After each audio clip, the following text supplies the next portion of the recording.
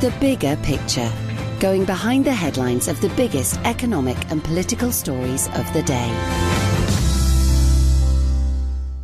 This is Simon Rose, and you're listening to The Bigger Picture. I've been away for a week walking in the Chilterns, absolutely wonderful, recharged my batteries, ready to talk to Mike Indian, political commentator, author of the Groucho Tendency blog. Maya, we haven't spoken for a fortnight, and many things indeed have happened. Now, part of my walk actually went through Chesham on the day that the by-election was held. In fact, we were talking to one of the constituents who I think probably wasn't massively pleased by the turnout.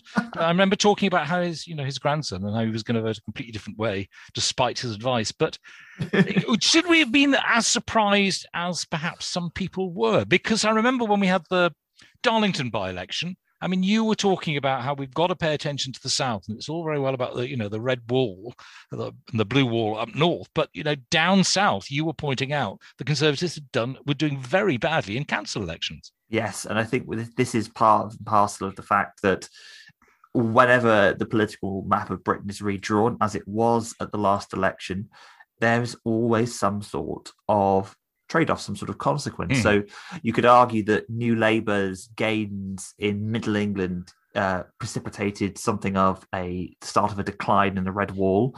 And equally, I think that Boris Johnson's appeals to northern voters and the red wall seats has come to some extent, particularly since Brexit, at the expense of certain Tory seats in the southeast of England, mainly to the gain of the Liberal Democrats. And these were this was, I think it's fair to say, a sole bright point so far in Ed Davey's leadership of the Lib Dems. He hasn't had much to be pleased about over the last year or so he's been in charge, but this was an incredibly impressive gain. A Conservative majority held by the late Dame Cheryl Gillen, the MP since 1992, of over 16,000, it turned into a Lib Dem majority of 8, a swing that makes the swing in the previous by-election we referred to appear to be small. And as ever, it's proof that all politics is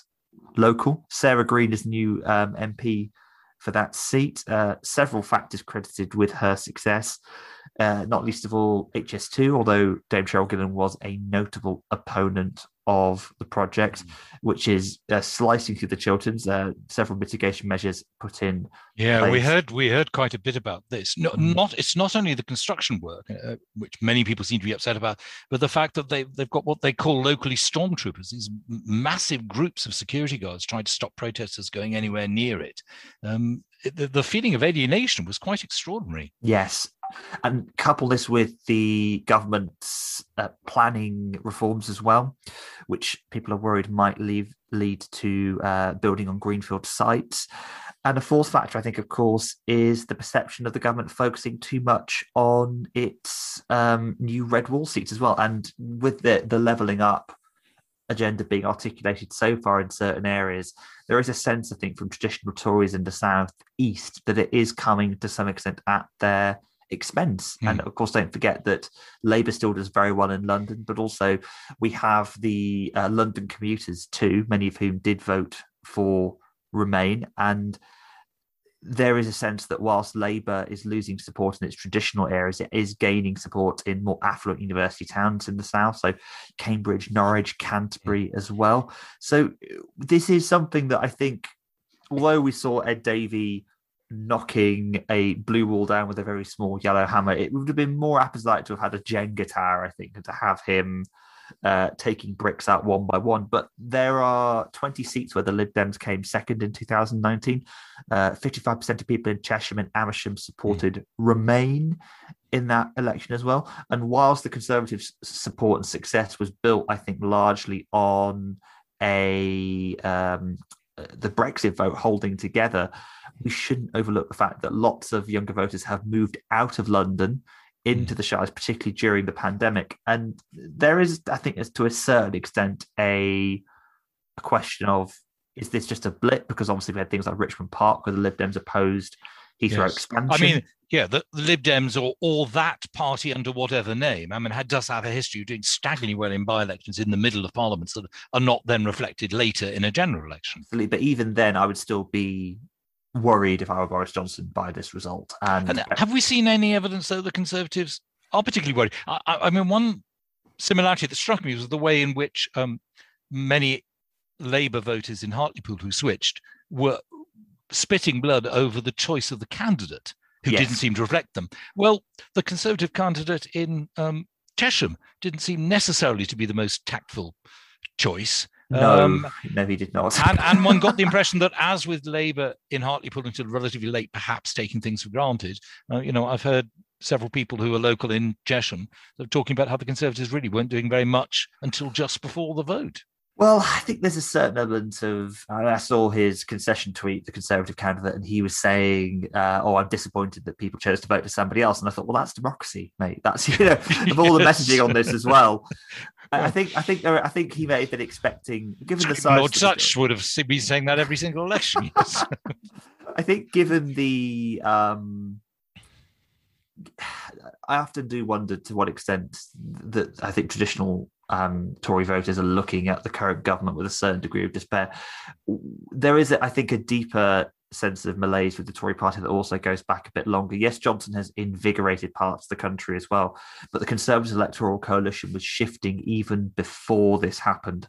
We mustn't forget that at the 4 elections, David Cameron didn't win an overall majority in 2010. He went into coalition with the Lib Dems then. He just won a slim majority in 2015, and Theresa May lost her overall majority in 2017. So although we're into our 11th year now, our 12th year of Conservative governments, the Tories themselves haven't had an electoral win on this scale until 2019. And it took them winning in new parts of the country. Now, it may be we are seeing a reorientation. I think arguably Keir Starmer's Labour Party could be better positioned to become the party of sort of the metropolitan areas while Boris Johnson's town moves away. The question is, to what extent the Lib Dems fill that gap? Now, even picking up 20 seats would make the Lib Dems party of about 30 or so MPs, which is roughly where they were just after their formation in the 1990s under Paddy Ashdown. What all parties are really missing, though, are the sort of dynamic political forces. And I think that the revelations that from Dominic Cummings, for example, that the current cabinet is, to say the least, lacking in talent. Certainly, for example, the health secretary. We also can't overlook the fact that MPs like Dominic Raab in Esher and Walton, his majority is only a couple of thousand. Winchester, Steve Brine, majority of 1,000. There are Tory majorities in the south of England that are falling in certain seats. And whilst I don't think it's going to be enough to threaten Boris's majority, it is, I think, a sign that Lib Dems can exploit these seats and I think perhaps try and make some gains. But then again, there's also the question of to what extent this is connected to issues just at the time. By-elections are always, like any poll, a snapshot of opinion at that time. And nationally, the Tories are still leading Labour by 20 points. Yes. Now, one of the issues, obviously, in the areas you mentioned was HS2, in which the new MP was dead set against it, but her party is actually in favour of it, as all the major parties have been. But you have to wonder, HS2 was looking, well, an odd idea, perhaps, by the time the pandemic struck. Much, much more expensive than when it was initially suggested. Many people actually wondered whether it was actually worth it for being able to travel just a few minutes faster to and from Birmingham. But surely after the pandemic hit, the arguments in favour of HS2, most of them must have completely evaporated. Why do you think the government is still so dead set on making it proceed? Clearly, they may well have got to the point where it'd be almost suicidally expensive to stop it. But why are they still in favour? Well, spades are in the ground already for HS2. Phase 1 has begun construction as authorisation of the legislation for Phase 2A and Phase 2B that go up to Leeds and Manchester respectively are underway.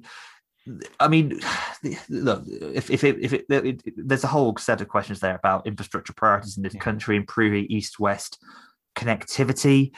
the simple fact of the matter is that, as I say this a bit churlishly as a West Midlander, I do think that improving speeds up to the Midlands is a good idea. I think actually that living up there at the moment and commuting down to London is a good idea as well. And but unfortunately, I would much rather be seeing improved connectivity across the north of England, particularly between Manchester and Hull, for example. Yes, which seems to be the rational idea.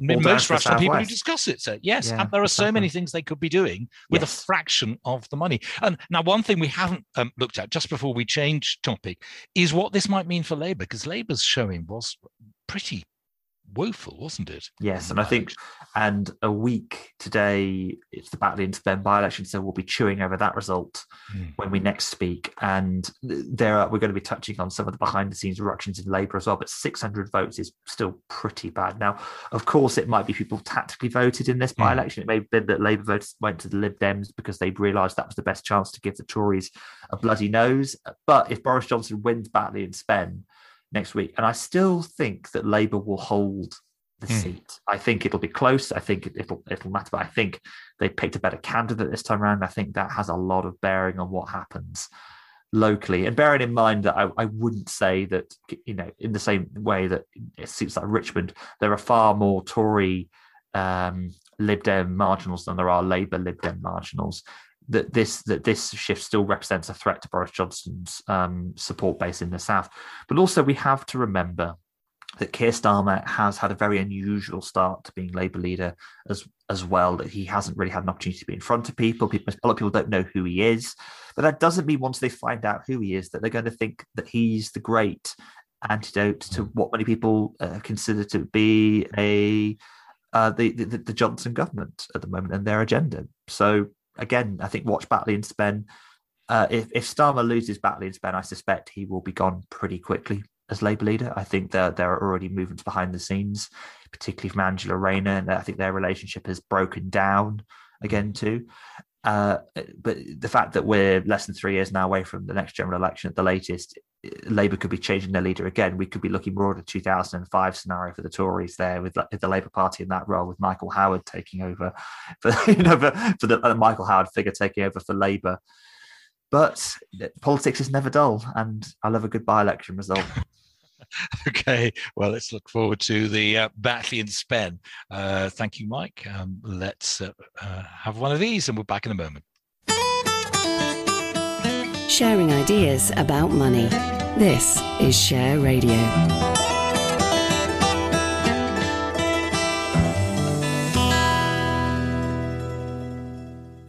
This is Simon Rose. You're listening to The Bigger Picture on Share Radio, where I'm in conversation with political commentator Mike Indian. Now, you mentioned before some of the revelations from Dominic Cummings, particularly about the Health Secretary. Our Prime Minister, Boris Johnson, had his first face-to-face audience with the Queen the other day. We don't normally know what the Queen talks about, but we have heard that, apart from anything else, she's been sympathising with Matt Hancock. At least we think that's the interpretation to place. She called him a poor man. She might, of course, be endorsing Dominic Cummings' view. I doubt Her Majesty would use the colourful language that has emerged about Mr. Hancock from those leaked text messages. But I often think that you can read too much into a remark by the Queen. I think because she's heard to speak publicly so little during the year, apart from the set addresses and the Queen's speech, and I think that the opinion she actually voiced in question about the Health Secretary is not that controversial. But what it does do is put the focus on Mr. Hancock at a time when I sense that with a reshuffle probably not that far off now, he will probably be moved at some point and probably demoted from the Department for Health. You could say whether or not it's helpful, but some of the things Dominic Cummings has been talking about behind the scenes in terms of Hancock trying to throw different civil servants under the bus, allegedly fabricating about the readiness of PPE, for example. We saw another quite telling example in an interview. Sir Simon Stevens, the outgoing head of NHS England, gave about the health secretary, and he was asked about those remarks and he declined to answer. Now, of course, you can say that's public officials, but it feeds into this narrative that's been stoked around the health secretary and the Department for Health not being fit for purpose at this point in time. Did we not hear that the health secretary was in possession of some figures that may have swayed the Prime Minister when deciding to delay Freedom Day? And you can say that the Prime Minister is going to be presented by information from all sides. And I think we have to, again, differentiate between the advice that Boris Johnson has given and his capacity to make decisions as the chair of government as he sees himself. I think what is clear is that he has given, in the pandemic response, he certainly didn't appear to have a great deal of confidence in his health secretary. But don't forget, there's a team of people around them in government as well. We have, as I've said before, Michael Gove's role at the Cabinet Office has been grossly underexplored. And Dominic Cummings' role in this, I think, is to make a scapegoat out of the health secretary. Probably with some, he will, of course, deserve his fair share of blame as well. But also we had last year the fact that the Number 10 was trying to pull a whole series of levers from the centre to respond to the pandemic. And they were finding those levers weren't working because of the Tory health reforms that had been implemented a decade earlier, before Mr. Hancock was in the cabinet, before Boris Johnson was in the cabinet, but when Mr. Gove was in the cabinet as well. And I keep coming back to the fact that Michael Gove is one of the few threads of continuity through the three different prime ministers we've had. He's been in each of their cabinets. He's only been out of the government for 1 year of that. He's been in a variety of different government roles. And now, of course, he's right at the centre of things as Chancellor of the Duchy of Lancaster and Minister for the Cabinet Office. I don't want to try and deflect too much blame away from Mr. Hancock here. He does have questions to answer as well. And I think that he's unlikely to receive a round of applause from any side here as well.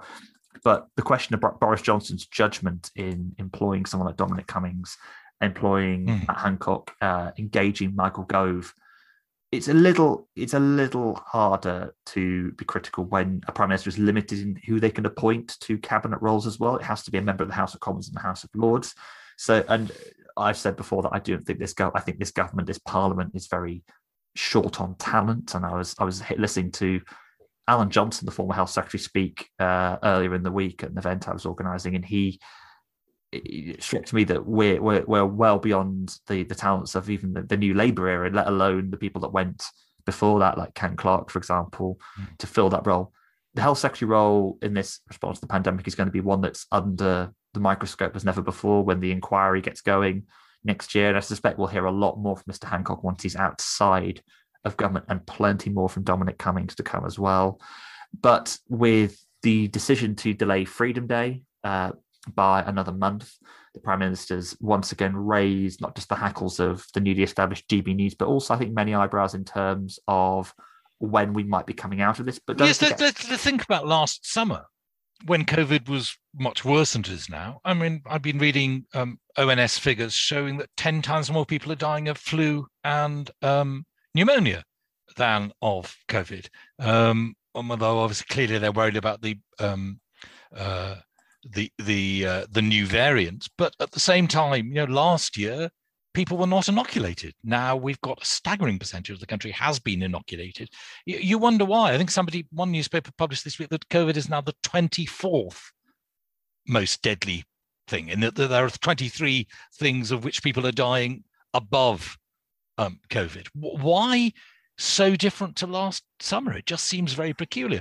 And yet the opinion polls still show that people seem reasonably happy with the restrictions, although yes. I've been hearing more and more from friends that, they get very grumpy about there being one rule for us and one rule for the high-ups. I mean, witness what happened at the G7 meeting and witness what is now happening with UEFA officials. So desperate is the government to have football matches here that it will waive the rules for some people, but not those people who actually want to try and escape and get a bit of sunshine, or even stay in this country. Well, there's a lot to unpack there. I think we need to go back. So first of all, let's talk about the broad public support for restrictions. And yes, you're right. The opinion polling continues shows that the delay to Freedom Day, as it's been dubbed, I prefer to see it as lockdown lifting, to be honest, because I still feel comparatively free at the moment. I'm going to work once a week. I'm going to the pub with my colleagues and having a drink. So freedoms are coming back. Let's be let's be clear about that. And I think that we're not living in a society which has draconian enforcement of the rules like China. What we are interested in is the justification for exemptions for certain groups of people. And I think this goes all the way back to Barnard Castle again. It goes back to Dominic Cummings, who, again, I think still took the metaphorical biscuit when it came to that trip. And don't forget, that was the point at which the government's opinion ratings tanked after being favourable for the first time in 10 years, when it's perceived to be one rule for Boris Johnson's senior advisor and another one for most members of the public who at the time were embarking on a very draconian lockdown. I'm not saying that the restrictions haven't chafed for some people, and that there are still people who are facing it, but we have a large. The context of the situation we're in now is that we have had the majority of the population has been vaccinated. Even the vaccination dates have been brought forward now by 3 weeks. So people who are under 25 now can book their vaccines. People who are my partner's had her first vaccine now, months after I had my one. Back in January as well. She's in her early 30s.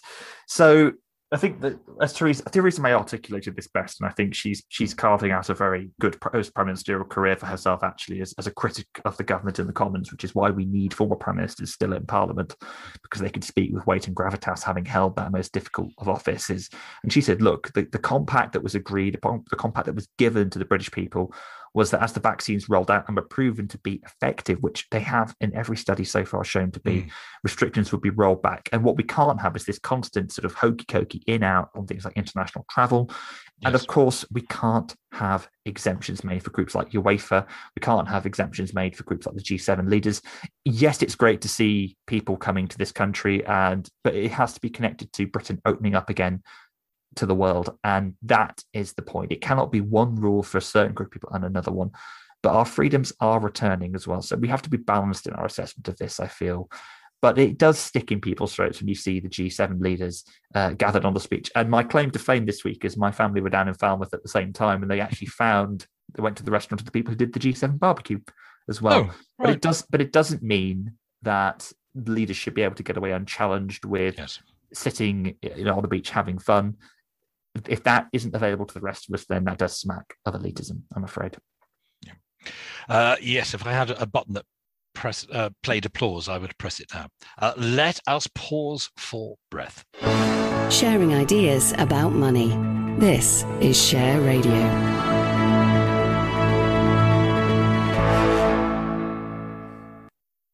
This is Simon Rose. You're listening to The Bigger Picture on Share Radio, and I'm in conversation with political commentator Mike Indian, author of the Groucho Tendency blog.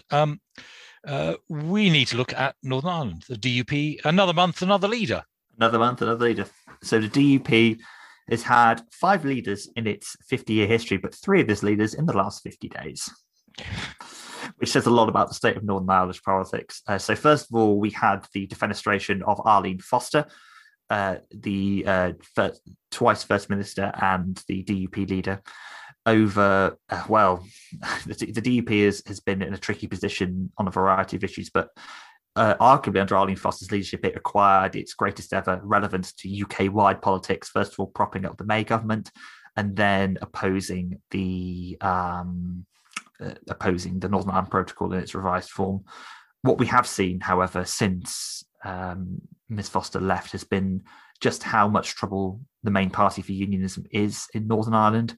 Factional splits emerged. Edwin Poots, the agriculture minister, was elected to succeed her, but didn't take up the role of First Minister himself. He's much more hard line than Mrs Foster, but he came unstuck not only through nominating Paul Girvan to hold the post of First Minister separately, because the posts in the Northern Ireland Executive are held jointly, so the Sinn Féin and the DUP make the decisions together. So it's not there's no seniority issue here. They're both the joint leaders of the executive. But the issue has become that the UK government has insisted that the executive hold to an agreement called New Decade, New Approach, NDNA, which insists that there must be protections put in place for Irish language and culture, as agreed, and the new Irish Cultural Office would have to be established as well. Edwin Poots nominated Paul Girvan to be First Minister, to keep the executive running at a time when the UK's government said they would legislate for this if it didn't happen. There was an internal party revolt, and Mr. Poots was forced out, and Mr. Girvan will have to resign as First Minister when a new DUP leader comes in. The successor to Edwin Poots is the veteran DUP MP Sir Geoffrey Donaldson, who's the current DUP leader in the House of Commons. He has said he will move to Stormont to take up the post of First Minister, but he's also calling for a rethink on the Irish language approach as well, as if Northern Ireland isn't going through enough turmoil as well. And I work with a lot of Northern Irish colleagues in my role at consultancy, and I get an insight. Indeed, my mentor is a DUP councillor, and talking to him about this is absolutely fascinating. What we are seeing is the DUP, and Edwin Poots has told Stephen Nolan, who's the main political host over there, that he believes that Sinn Féin would be the largest party now in the executive. We've seen that combined unionism bloc shift. And don't forget, since the Good Friday Agreement, we've seen the UUP supplanted by the DUP as that point now. But the DUP's factional infighting is really threatening its status as the leading voice of unionism in Northern Ireland. Well, fascinating. Now, you want to talk, I think, about Labour and the not its leaders, but the people behind the leaders, which is always presumably considerably important. I mean, we talk about Cummings an enormous amount. We haven't really talked about Labour's backroom boys. No, and I think it's important to say actually that if we're talking about leaders' judgment here, we often talk about who's in their cabinets, but actually who's advising them is where the leaders have complete discretion, complete choice of who to appoint. Keir Starmer has had the same team around him for about just over a year now. One of them is Baroness Jenny Chapman, who is a former MP for Darlington, and also Morgan McSweeney, who was his chief of staff. Keir Starmer's backroom staff are coming for a lot of flack, and indeed his communications director and deputy communications director left their roles in the wake of the by-election result last week for different reasons, it has to be said. But there's a lot of talk here. So what we are seeing is Blair has reached back to appoint somebody called Matthew Doyle, who was a former communications advisor to Tony Blair and to David Blunkett. These are interim appointments, though, designed to shore up the state of Keir Starmer's office, and it could be interpreted, I think, as perhaps looking back to more experienced operators. Indeed, Damien McBride, who was famously worked for Gordon Brown, worked for Emily Thornberry when she was a senior member of the Shadow Cabinet as well. But it also, I think, reflects the fact that Labour could hopefully be seen as reaching back to its more experienced time. Because for a generation of people, particularly my generation, Labour was the competent party of government for 13 years. And given the fact we have had a comparatively unstable Conservative governments going since then, there is something to be said for looking back to that phase for experienced backroom operators as well, without returning to the policies of Blairism. And Matthew Doyle's appointment has been seen by some as a smart move, but judged by those on the left quite harshly. And don't forget, there's still that question of what he does with the post-Corbyn legacy. Does he bring Corbyn back into the party? Does he keep that manifesto, which many on the left appear to be wedded to? I have my own answers here, but I can't pretend there are any simple solutions to Labour's problems, and simply changing an advisor is not going to sort that. Well, it will be, of course, extremely interesting in the wake of the Batley and Spen by-election, which is a week away from us as we talk. But then, I mean, presumably if they held it as you expect to, with a candidate who clearly is rather better chosen perhaps than theirs in Hartlepool, that presumably will give some sort of respite to Keir Starmer. I think it will, but it won't stop the hemorrhaging in terms of Labour. There's deep internal divisions within the party. Kim Ledbetter, sister of the late Joe Cox, who held the seat until 2016, sadly died just over 5 years ago, is a good choice for the candidate. I think she comes across as an effective candidate as well. But there are bigger forces at work inside here, and Labour has less than 200 MPs at the moment. They're in their weakest position they've been, despite this being the fourth term of a Conservative government that has made some questionable decisions at best about how it runs the country. And this isn't a political point, it's a competence-based point, I would argue, looking at the fact that the former Tory Prime Minister has been embroiled in a lobbying scandal. We've had Theresa May's government firstly throwing away a majority, then leading us through the Brexit shambles for 2 years, and now Boris Johnson's handling of the pandemic. The government hasn't exactly covered itself in glory. But yet, this doesn't strike you as a Labour Party that's emulating either Harold Wilson's position or Tony Blair's at the end of those two great periods of Tory rule to try and come back into office. So again, Labour's got a lot to do, and it could be the party's in a death spiral as well. Again, we can't assume that just because Keir Starmer's not Jeremy Corbyn, things are going to go well for Labour. We have to remember there's a lot that has to be done to rebuild credibility in Labour's eyes, especially given that they were the party of government not so very long ago. Mike, thank you very much. Indeed, we'll be talking again in a fortnight's time, by which time, of course, we will know the result of the Batley and Spen by-election. I have been in conversation with Mike Indian. He will be back for the bigger picture in a fortnight's time. Mike is political commentator, author of the Groucho Tendency blog. The Bigger Picture, going behind the headlines of the biggest economic and political stories of the day.